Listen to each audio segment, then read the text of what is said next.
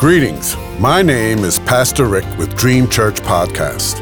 God has given me a yearly devotional on prayer from Genesis to Revelation, guiding you to read and to help you pray daily, with a scripture reference, comment, and ending with prayer. May you be encouraged and walk closer to God, and I invite you to walk with me through this journey. In Jesus' name, amen. Today's scripture reference is for January 22nd. Exodus 8:12 through 15 says, After Moses and Aaron left Pharaoh, Moses cried out to the Lord about the frogs he had brought on Pharaoh.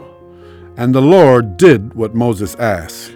The frogs died in the houses, in the courtyards, and in the fields. They were piled into heaps, and the land reeked of them. But when Pharaoh saw that there was relief, he hardened his heart and would not listen to Moses and Aaron, just as the Lord had said. Today's comment.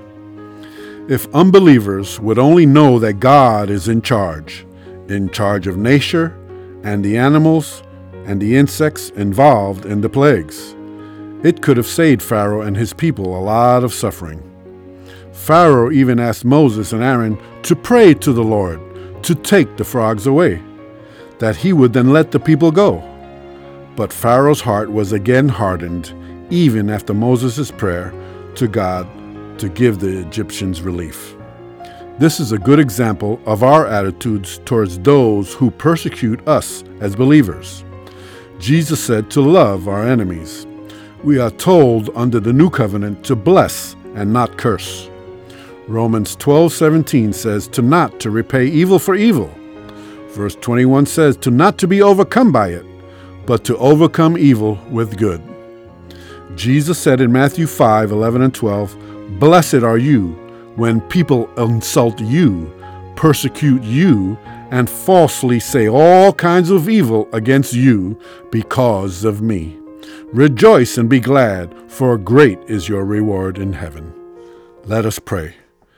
Heavenly Father, thank you for being a good God, a God that is in control. May I give up my control over situations and pray for mine and others to find relief in their situations. When I don't know what to pray for by faith, I will pray, your will be done. May I keep a soft heart when troubles come, so that my prayers would be effective. In Jesus' name, amen.